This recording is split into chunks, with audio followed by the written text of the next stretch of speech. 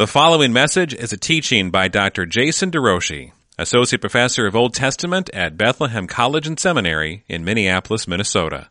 More information about Jason can be found at derouchie-meyer.org. Today's question was asked by one of my daughters, and the specific question that was asked was, why did God let sin come into the world in the first place? And I have reworked that question, broadened it out to not only include sin, but all forms of evil. And last week we addressed natural evil. This week we address moral evil. The question on the table specifically is this: is God less glorious because? There's not a question here. Is God less glorious because He ordained that evil be? Natural evil, death, disease, destruction. Moral evil, sin. This is not just random coffee table talk, is it? We're talking about the very nature of God, and so we have to approach it delicately. Because God is not the doer of any wicked thing. He is all good all the time. He is light, and in Him is no darkness at all. And yet He is also all sovereign all the time. So today we enter into a very challenging area. How does the ultimate God, who is in charge of all things, who is all good, that means He hates evil, who is all sovereign, that means He's able to stop evil, how is He related to the sins that you and I do, to the sins that other people do to us? And some of them are extremely heinous and painful.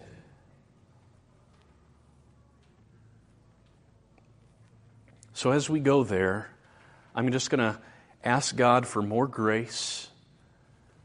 Fresh mercies at dawn, that's what Jesus purchased for us. All that we need for today, including all that we need for this class. Grace to listen, grace to receive, grace to surrender our lives to the big God that we're going to see today from the Word. A God who does not exist side by side with an equal power, but a God who exists over top of all other things, whether it be the human heart or whether it be Satan. All things. A God who works all things according to the counsel of His will. Ephesians 1:11. So let's pray.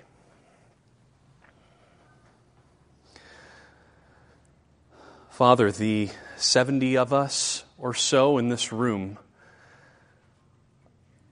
ask You for help. Blood-bought, purchased help right now. You are justified to forgive our sins and to cleanse us from all unrighteousness because of what Jesus did. You are justified to let there be fruits of sanctification in our life because of what Jesus did. And I ask for deeper levels of awareness of who You are, deeper levels of awareness of who we are, our own neediness, our own desperation, knowing that our very holiness is fully dependent on You, so that You would get the glory, and we would be able to not boast in ourselves in any pursuit. All the while choosing, working with all the energy with which You work in us. We want to see sin destroyed, Father, and Jesus died so that it would happen. It's going to come. You are saving us now from our sins, and You will save us completely from sin. And we long for that day. I pray for grace, that we would have ears to hear and a heart that would be shapeable in Your hand, surrendered to Your book. Help me as a teacher. I don't want to force anything. I just want to be dependent and point to You. So help me, I pray. In Christ, amen. Last week we looked at natural evil, death, disease, and destruction, and here was my conclusion from the many texts that we looked at. All natural evils like death, disease, and destruction ultimately derive from the decree of God. and fit into His ultimate purpose? Who's made man's mouth, Moses? Who makes him dumb and deaf and seeing and blind? Is it not I, the Lord? I kill, and I make alive, and no one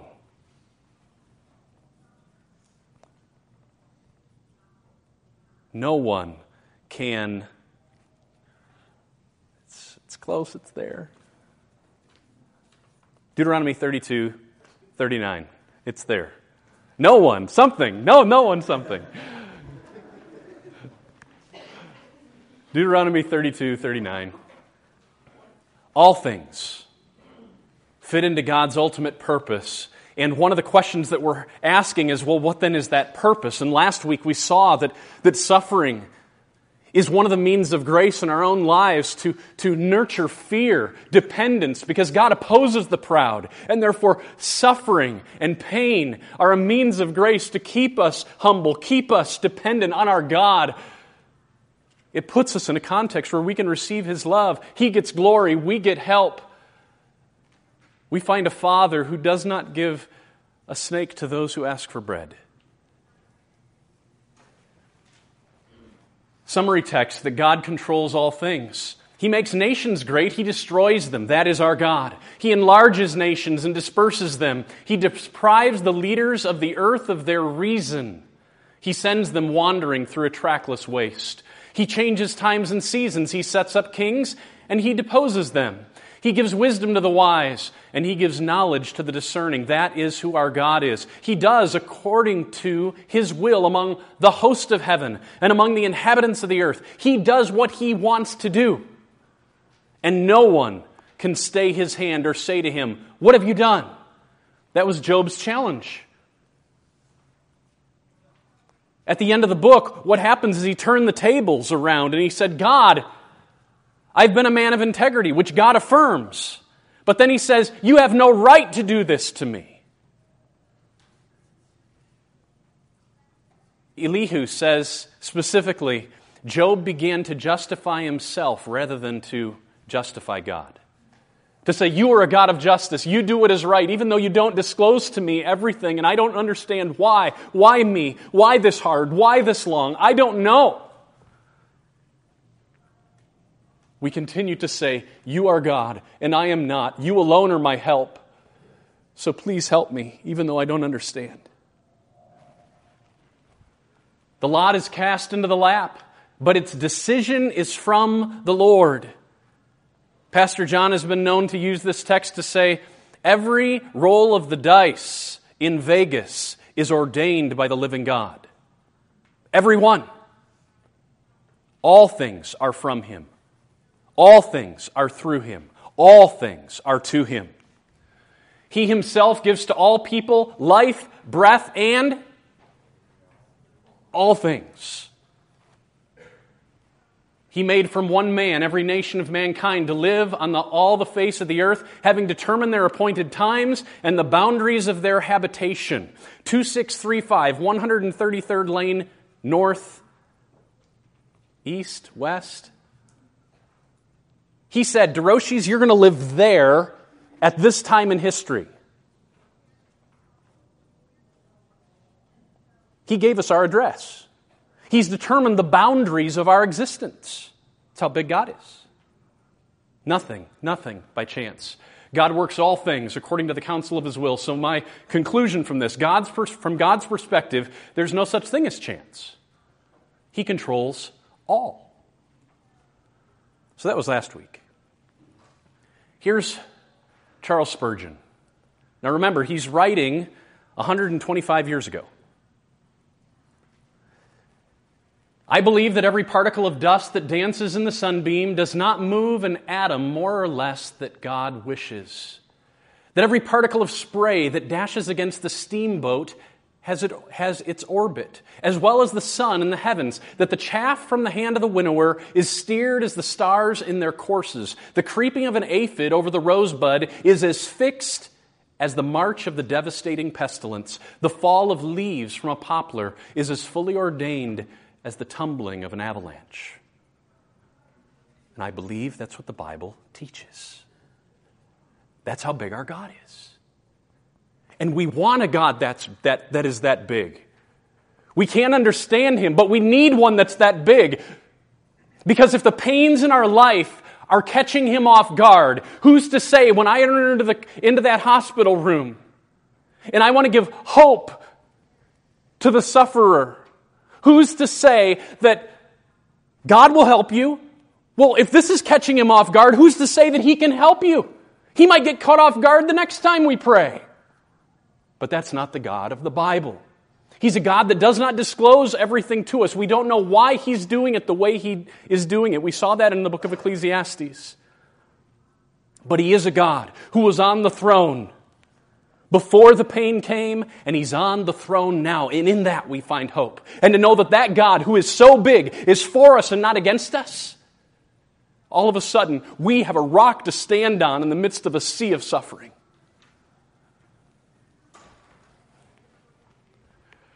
So today we come to this extremely challenging topic.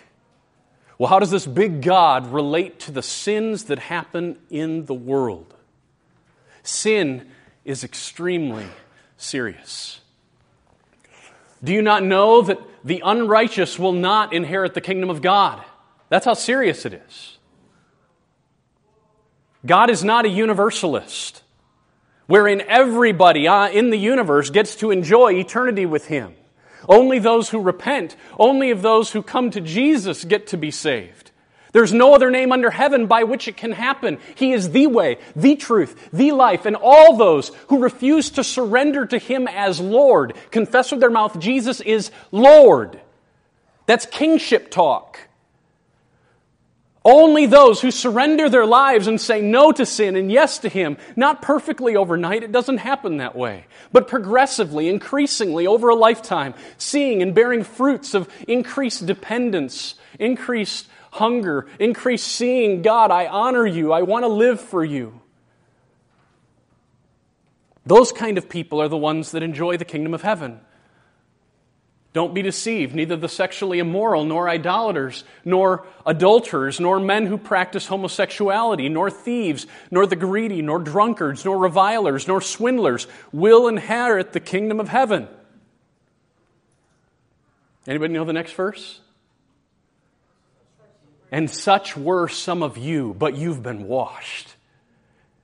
You've been sanctified. You've been justified by the big, kind, saving God. These are serious sins. The people who are characterized, identified by this kind of living will not inherit the kingdom of God. That's the seriousness of it. Now, how do we fight it? Scripture would say God alone holds us back from sinning. Notice these examples. God alone kept Abimelech pure when he took Sarah, Abraham's wife. Remember the king of Philistia, Abraham and Sarah come close. He steals Sarah, the king does. And then God shows up in wrath. God said to Abimelech in a dream, yes, I know that you have done this in the integrity of your heart. You didn't know that this was his wife. And it was I who kept you from sinning against me. I'm the one who kept you from going and sleeping with this girl. You haven't committed adultery yet. And it was I who kept you from doing it. Therefore, I did not let you touch her. Jacob knew that God alone held Laban back from hurting him. Your father has cheated me and changed my wages 10 times, but God did not permit him to harm me. That's how his worldview says God's in charge of it all. God's the one who held Laban back from being as wicked as he could have been. David stressed that God alone could keep a person from sinning. Keep back your servant also, O God, from presumptuous sins. Let them not have dominion over me. He's praying it because he's looking to God to make it happen in him. This isn't something we can just work up in our own souls. We need blood-bought grace. That is, the only sins that we can beat in our lives are forgiven sins. If we're not pursuing holiness with God already being 100% for us through Jesus, we have no power.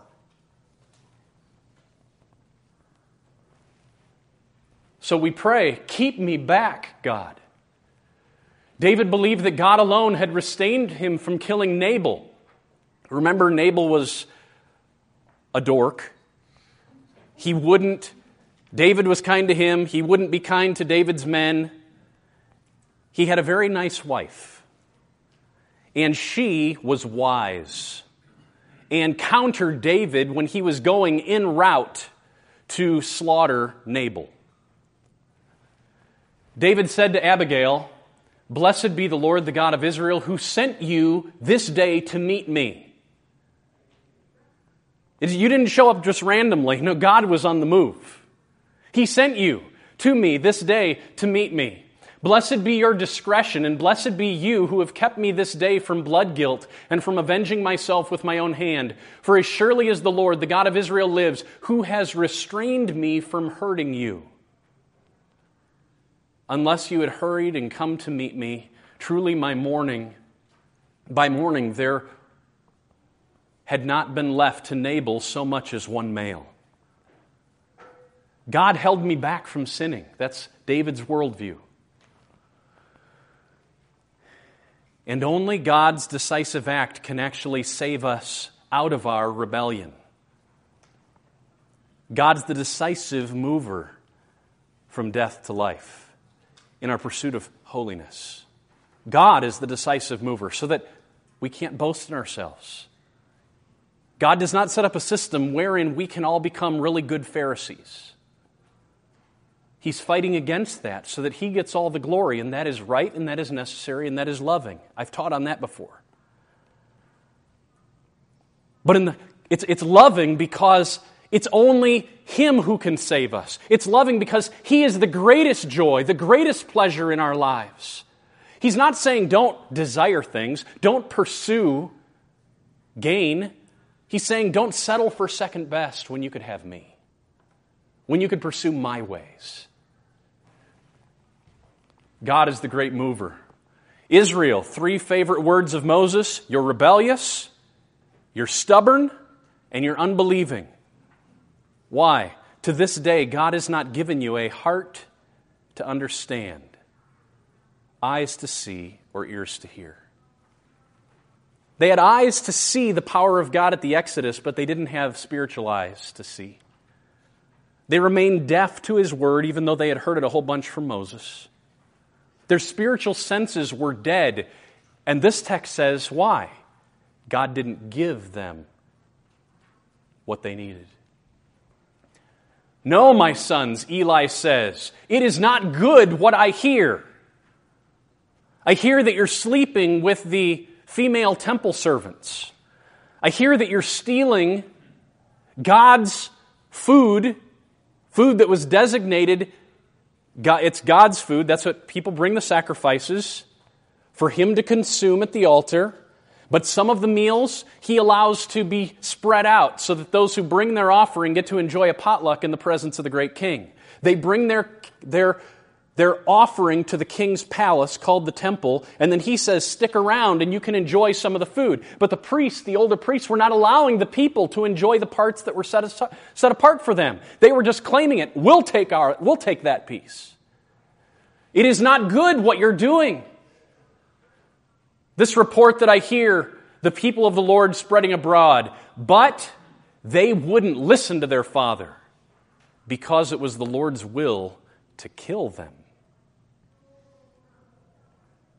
God wouldn't overcome their hardness because He had other purposes for them. They would not repent. They did exactly what they wanted to do. They wanted to be resistant, and they kept being resistant. But there was a greater hand at work, a bigger hand, a sovereign hand, that let them continue as they were. And unless God intruded and changed the course of their lives, nothing would be different. Without God as the decisive mover, we cannot be saved from our life of rebellion. For all have sinned and fall short of the glory of God. We are justified, that is made right before God, as a gift. That's how it happens. It's just a gift. We receive it. We bring nothing. He gives us everything. But thanks be to God that you who were once slaves of sin have become obedient from the heart to the standard of the teaching to which you were committed, and having been set free from sin, have become slaves of righteousness. Notice that having been set free is in the passive. You've been set free by someone. That's why he starts out, thanks be to God you obeyed. Thanks be to God you obeyed. We want to nurture in this church a thanks be to God kind of obedience. But now that you have been set free, there's the divine passive again. God set you free. But he words it in the passive sense. Now that you have been set free from sin and become slaves to God, the fruit you get, it overflows. In light of what God has done in our justification, it overflows in a pursuit of holiness, sanctification, and its end is eternal life. The wages of sin is death, but the free gift of God is eternal life. Now, look at back here. All have sinned and are justified by His grace as a gift. Now, so having been set free, that's justification, that's a gift. The fruit you get is it leads to sanctification, and the free gift of God is eternal life. So you've got justification, sanctification, and eternal life. That's the flow. Justification is a gift. The fruit you get is sanctification, and its end is eternal life, which is a gift. So if the beginning is a gift, and the end is a gift, then the middle is thanks be to God. God is the decisive mover in our move from death to life, not just in our justification, but all the way through. God is the one we are dependent on. If He does not overcome our sin, we will continue to sin.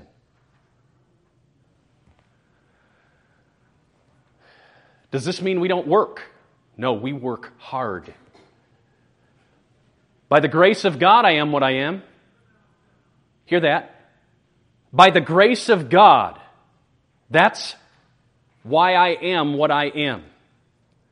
His grace toward me was not in vain. Indeed, I worked harder. I worked harder. I worked harder. We don't have to be afraid of that language. But it was not I, but Christ working in me. Work out your salvation with fear, with trembling, for it's God who works in you both to will and to work for His good pleasure. Philippians 2:12 and 13. These are not competing realities, my work and God's work.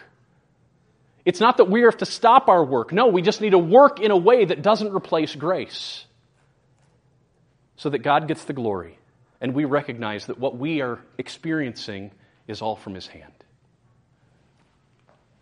For by grace you've been saved through faith. This is not of your doing, it's a gift. It's a gift. You were dead, but God. You were dead, but God, being rich in mercy because of the great love with which He loved us, even when we were dead in our trespasses and sins, He's the one who made us alive. Apart from God as the decisive mover, we cannot see salvation from our rebellion. Sin is serious, and God's the only answer. I'm not just talking about our justification, our conversion. Now all things are well. No, God is even the only answer right now. As I as a dad, as I as a husband, as I as a professor, as a shepherd, continue to battle sin. My daily sins are by grace overcome. Period.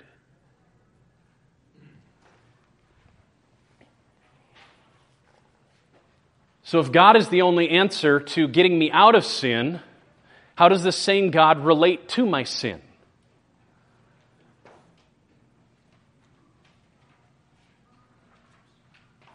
And what I want us to try to envision is that God's in charge of all things. And there is no part of this world, whether it be Satan or the human heart, who is or the human heart, that is operating outside of the ultimate sovereignty of God. There is nothing in this world that He has said, I'll choose to create the world in such a way that I'll not be in charge of that, because then He would no longer be the king. And, well, I won't say and. Let's look. What I'm talking about here in God's control of moral evil, I'm talking about the wicked desires that people have, the wicked choices that people make, the wicked actions that people do, and the wicked things that people say. Sin. And often it's done against us, and it can be very grievous. And there's mystery here.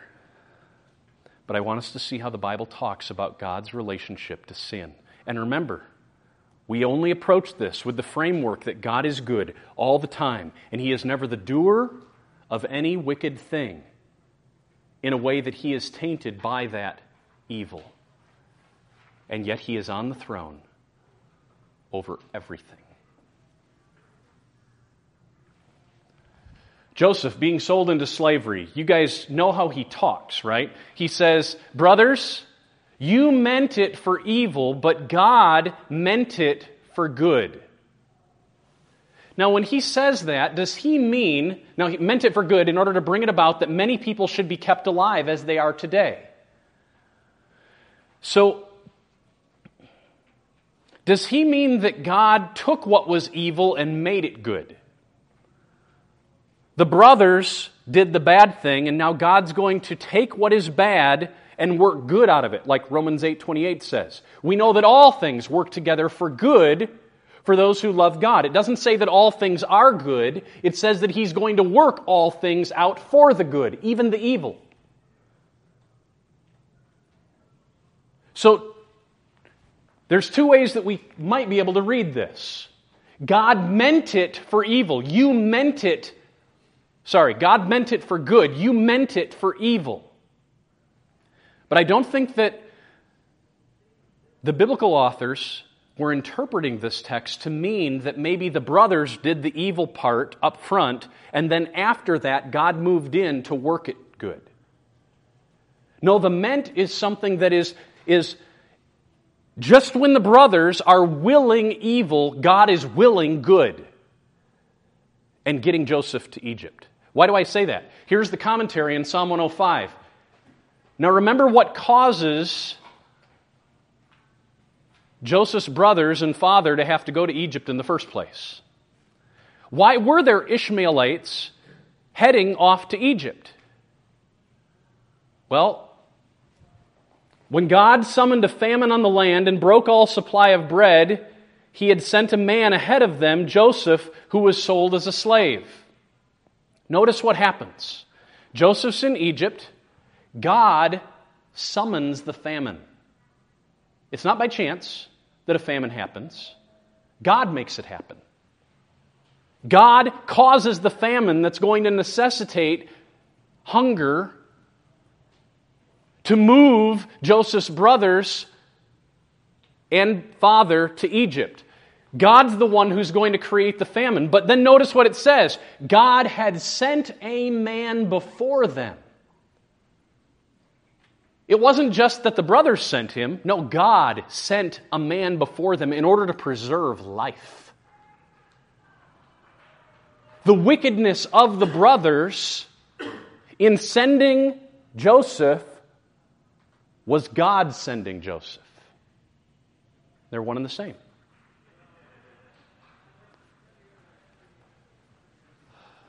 Here's the classic ones, right? Hardening of Pharaoh, Sihon, Rehoboam, and Israel. Let's just look at these texts. The Lord said to Moses, this is before Moses even shows up in the presence of Pharaoh. He says, when you go back to Egypt, you've been away for 40 years, see that you do before Pharaoh all the miracles that I've put in your power. You know, throw your staff down and have it turn into a serpent. Put your hand into a cloak and pull it out and make it be leprous. Perform those miracles in front of him. But know this, everything you do will be met with resistance. He doesn't just declare Pharaoh's heart will be hard. No, it's causative. I will harden Pharaoh's heart. I will harden it. And though I multiply my signs and wonders in the land of Egypt, I will harden Pharaoh's heart so that he will not let the people go. Now we jump to chapter 7. After the first encounter with Pharaoh, We come to chapter 7. Moses gets discouraged. He goes back to God, and he becomes resolute in chapter 6. In chapter 7, he goes and encounters Pharaoh when we're gearing up for the very first plague. But at the beginning of chapter 7, what we have is God saying, okay, it's time to show your signs. Put your hand in your cloak, throw down, put your hand in your cloak. That's what's coming up. I will harden Pharaoh's heart. This is the promise God has before he ever even meets Pharaoh. I will harden Pharaoh's heart, and though I multiply my signs and wonders in the land of Egypt, the Egyptians shall know that I am the Lord when I stretch out my hand against Egypt and bring out the people of Israel from among them. So then what happens is the very first plague, that's what the ellipsis is, and then it says, still, Pharaoh's heart was hard, comma, as the Lord had said. The first time that it explicitly says Pharaoh's heart was hard. In chapter 5, Moses goes to the first time with Pharaoh and says, let my people go. And Pharaoh says, who is Yahweh that I should obey him? I will not let the people go. In the narrative, it doesn't mention his heart is hard, but we see it operative.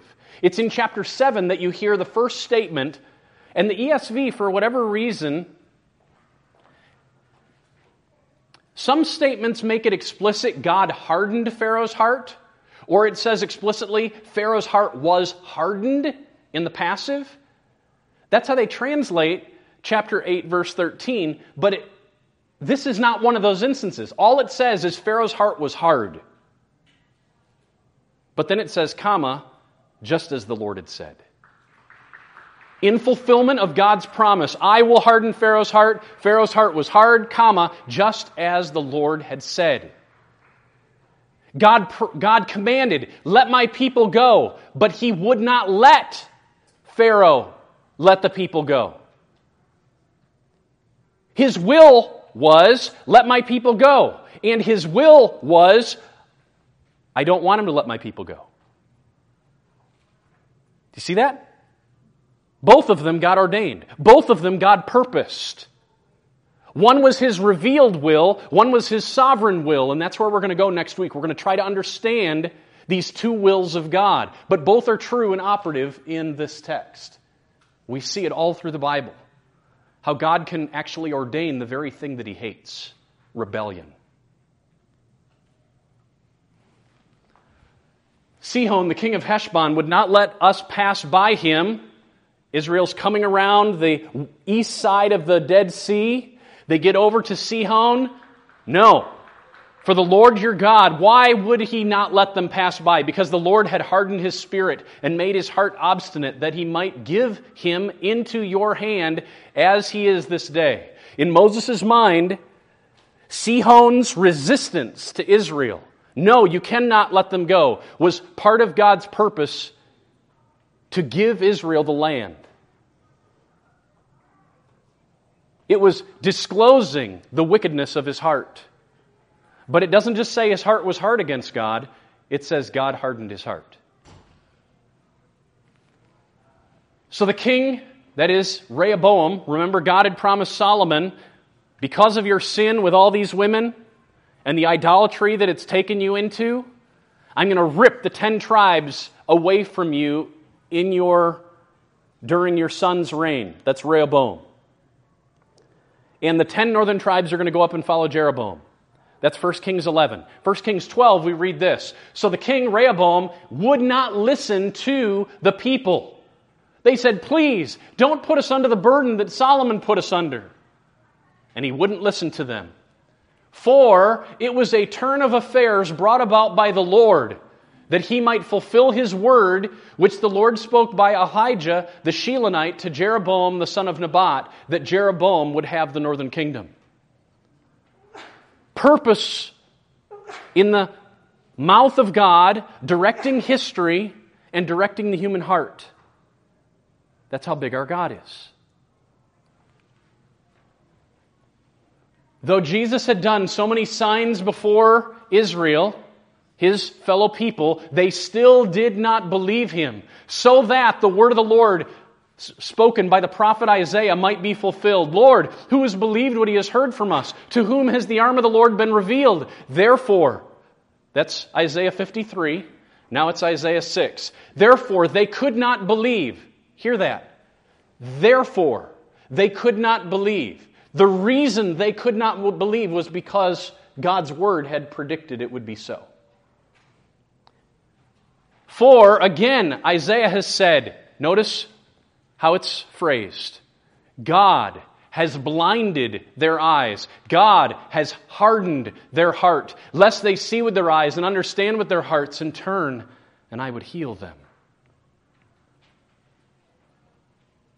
This is heavy stuff. Romans 11, Israel failed to obtain. In the history, we read it all throughout the Old Testament. Stubbornness, rebellion, unbelief. Stubbornness, rebellion, unbelief. All the way up to the days of Christ. All the way through the days of Christ to Paul. Israel failed to obtain life. It failed to obtain what it was seeking. The elect obtained it. But the rest, notice the passive, were hardened. As it is written. Isaiah 29:10, and then to this very day, as added from Deuteronomy 29:4, God gave them a spirit of stupor, eyes that would not see, ears that would not hear, down to this very day. God did it. Their rebellion, in Paul's worldview, was brought about by God.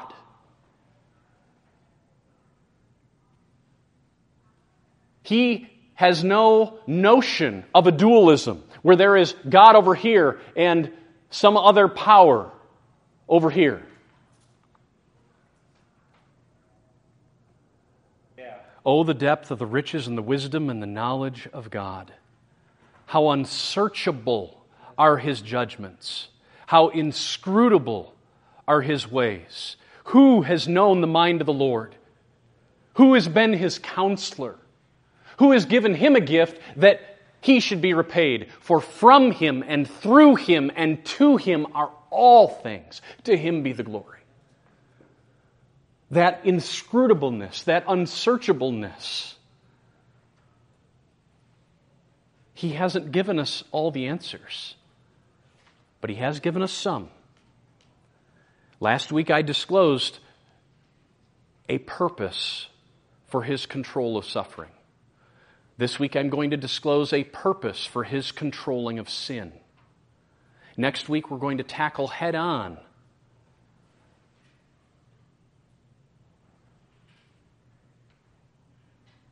let me just offer this.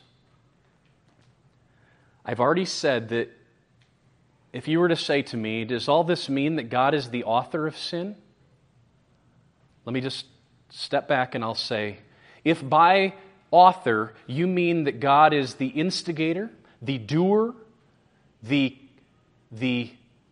actor of any wicked thing, I must say, by no means. But I do ask you, and my wife asked me this week, is it a sinful thing for an author of a story to put a wicked character in it? If the purpose of putting that wicked character into the story is in order to show the downfall of that wicked character being triumphed over by what is good.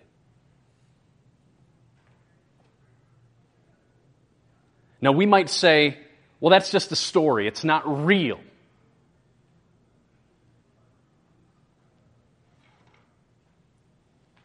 Jesus is the author and the perfecter of our faith. From Genesis to Revelation, it is His story. And next week I'm going to try to go head on the question of this particular question. Is God less glorious because He ordained that evil be? And I want us to consider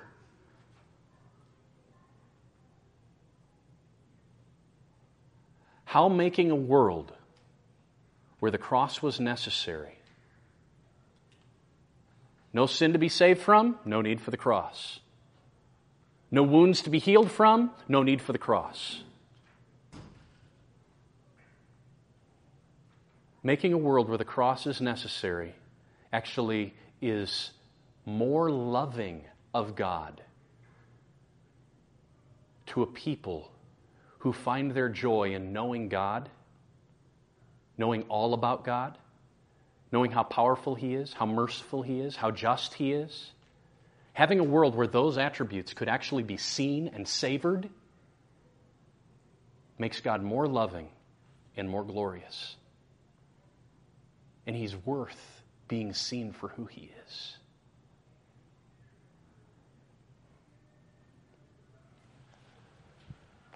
Their minds were hardened, all those Jews of Paul's day. Not all of them. He's one whose mind was awakened.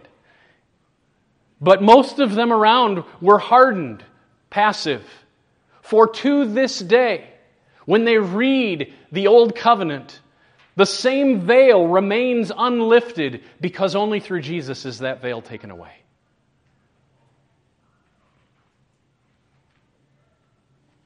How about the death of Jesus?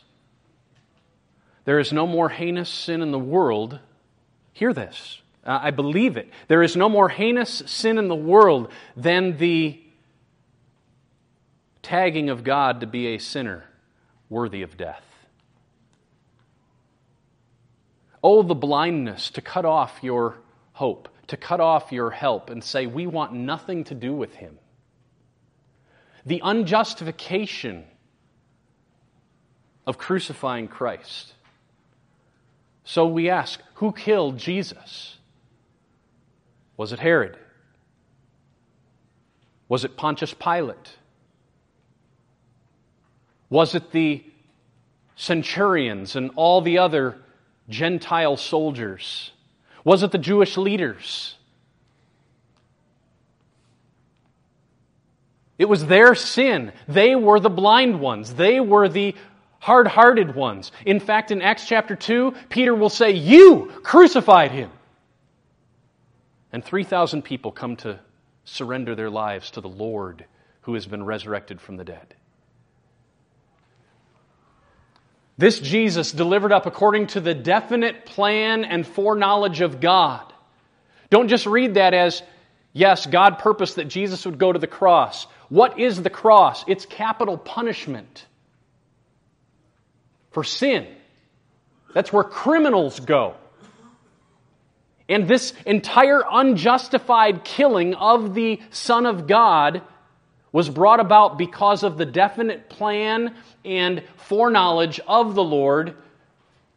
They crucified Him. They killed Him by the hands of lawless men. So at the one hand, it's the hands of lawless men who crucified Him, who were walking in direct accordance with the plan and foreknowledge of God. Truly in this city we're gathered together against your holy servant Jesus, whom you anointed. Herod was there. Pontius Pilate was there. The Gentiles were there. The peoples of Israel were there. To do whatever your hand and your purpose predestined to occur. It couldn't have gone any other way. Every cursing that came out of the mouths of the people, crucify Him, crucify Him, was fulfilling the purposes of God, who hates murder, who hates all forms of unjustified killing. But the Lord was pleased. He willed to crush Him, to put Him to grief. If He would render Himself as a guilt offering, He will see His offspring. He'll move from dead sacrifice on the altar to living person who can see offspring. When the dead person on the altar never married, never had sexual relations, he will have offspring. Jews and Gentiles, all of them adopted. None of them approaching God as Father apart through this Jesus. He will see his offspring. He'll prolong his days, and the good pleasure of the Lord will prosper in his hand, because the Lord was pleased to crush him. Wounded for our transgressions, bruised for our iniquities. Here's Paul. We've looked at this text a number of times. He's been saved 20 years. He's written Galatians, both letters to the Thessalonians, Romans, and probably 1 Corinthians. I don't want you to be unaware, brothers, of the intense affliction that came to us in Asia. He's talking about persecution for his being a believer. It's wrong to hate God's children. It's unjustified before the living God to wound and afflict those that He calls precious. But we don't want you to be unaware, brothers, of the affliction that we underwent in Asia. We were burdened excessively beyond our strength so that we despaired even of life. We thought we were going to die. We had the sentence of death upon ourselves. We've been saved, sanctified in our growth for 20 years. I don't want you to be unaware that I've been at this for 20 years. I've already written books of the Bible. Why would God let me undergo such persecution? Did God? We had the sentence of death within ourselves so that we would not trust in ourselves but in God. Notice the purpose statement. I don't want you to be unaware of the persecution that we underwent. It wasn't by chance. I've been saved for 20 years, but there was still so much self-reliance in my soul that God almost had to kill me to weed it out of me. That's what He says. We had the sentence of death within ourselves so that we would not trust in ourselves but in God.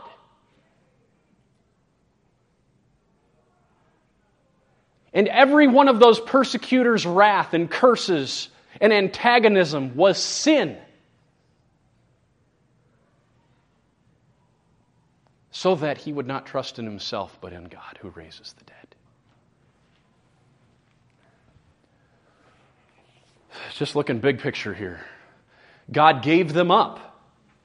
That's how Romans 1 says.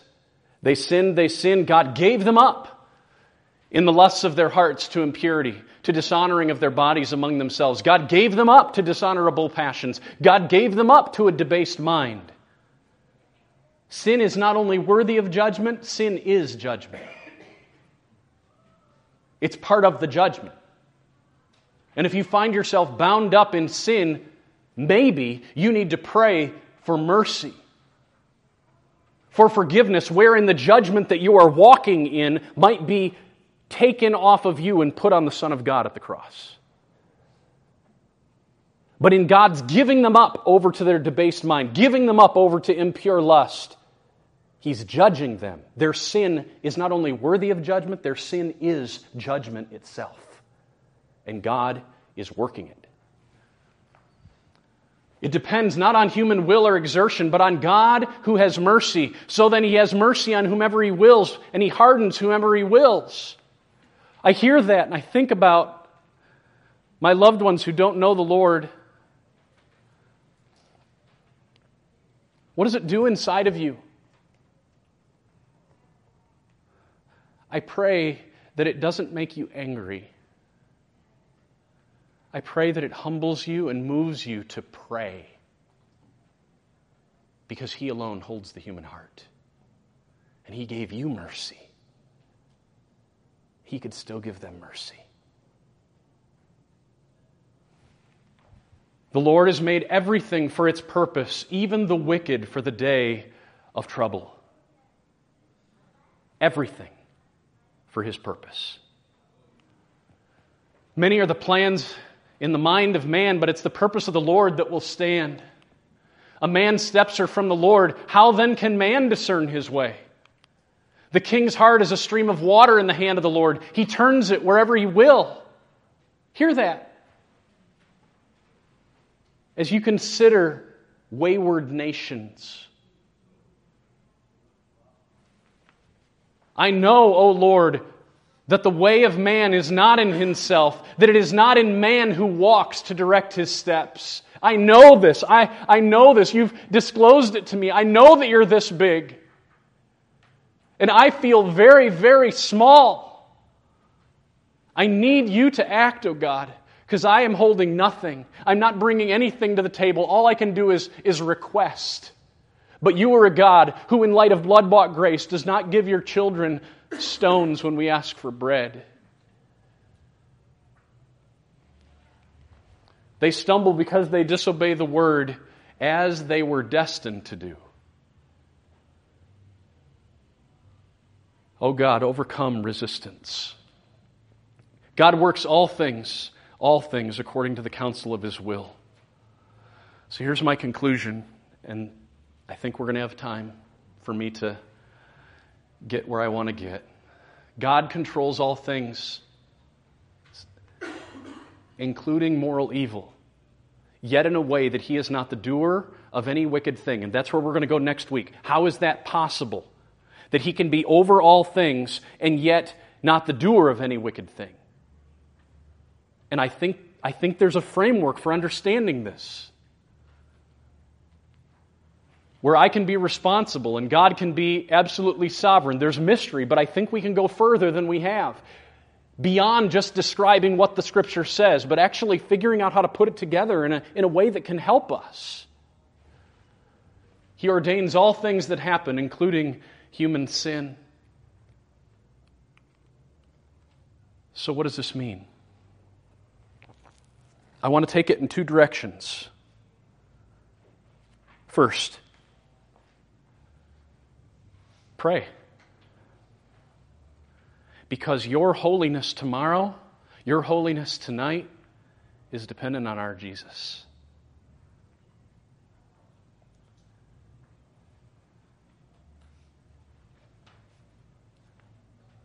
So all of this theology can work in us just deeper lives of dependence on our God.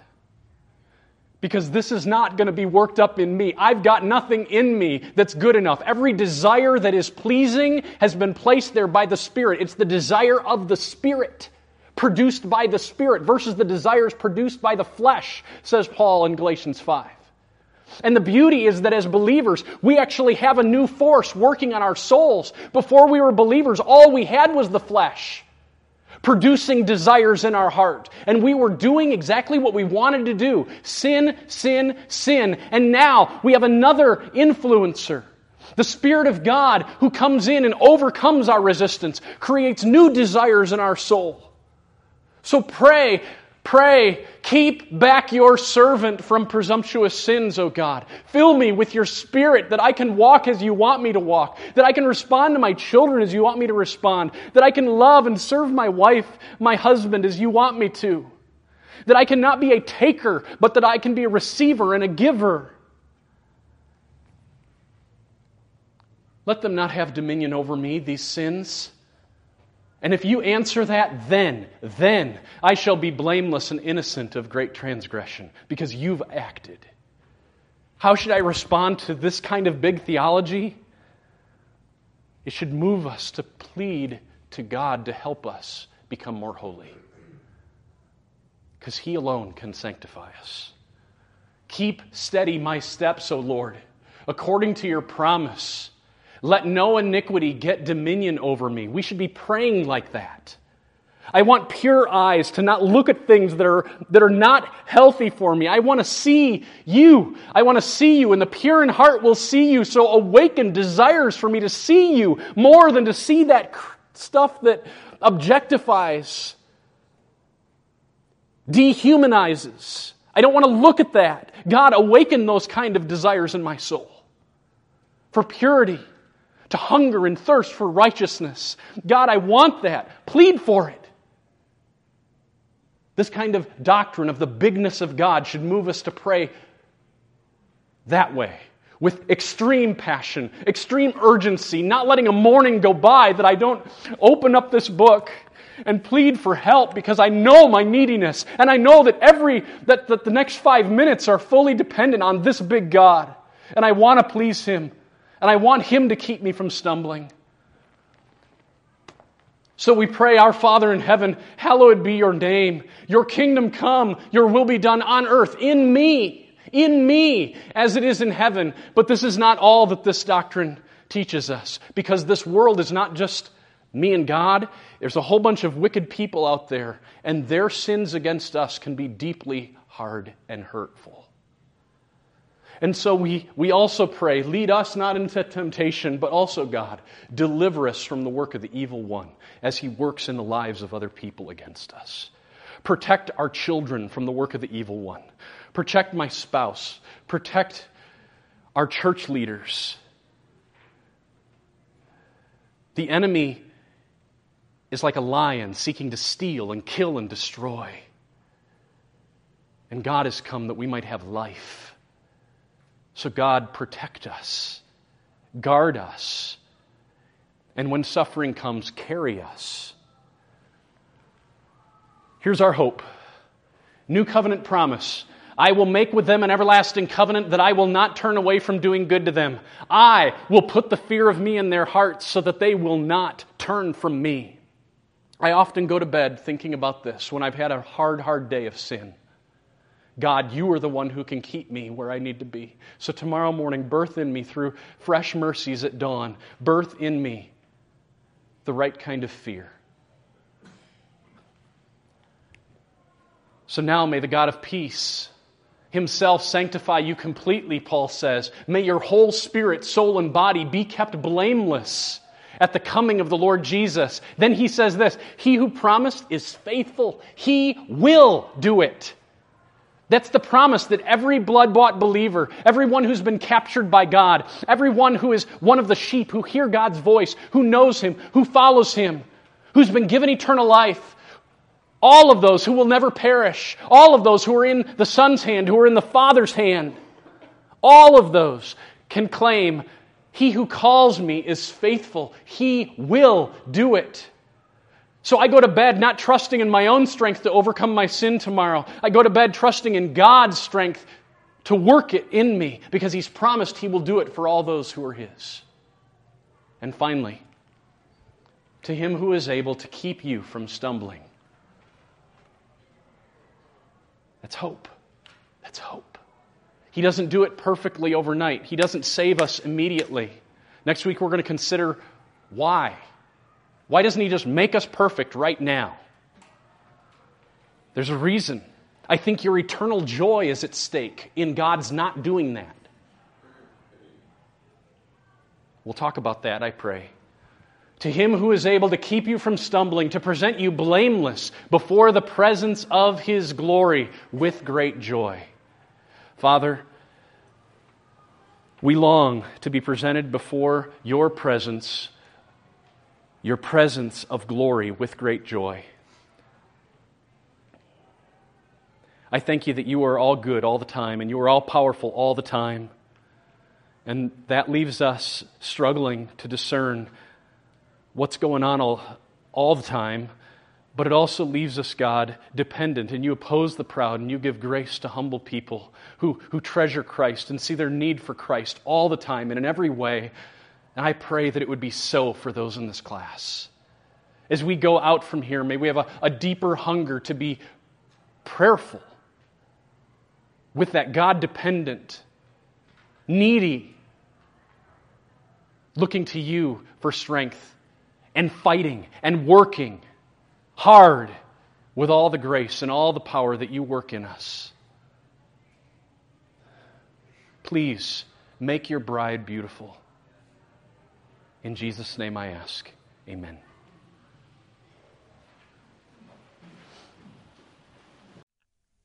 Thank you for listening to this message from the ministry of Dr. Jason DeRouchie, Associate Professor of Old Testament at Bethlehem College and Seminary in Minneapolis, Minnesota. Feel free to make copies of this message to give to others, but please do not charge for these copies or alter their content in any way without written permission from Jason DeRouchie. For more information on Bethlehem College and Seminary, we invite you to visit online at bcsmn.org. For more information on Dr. DeRouchie, visit online at DeRouchie-Meyer.org. Proclaiming the kingdom and treasuring a God who rules, saves, and satisfies through covenant for His glory in Christ.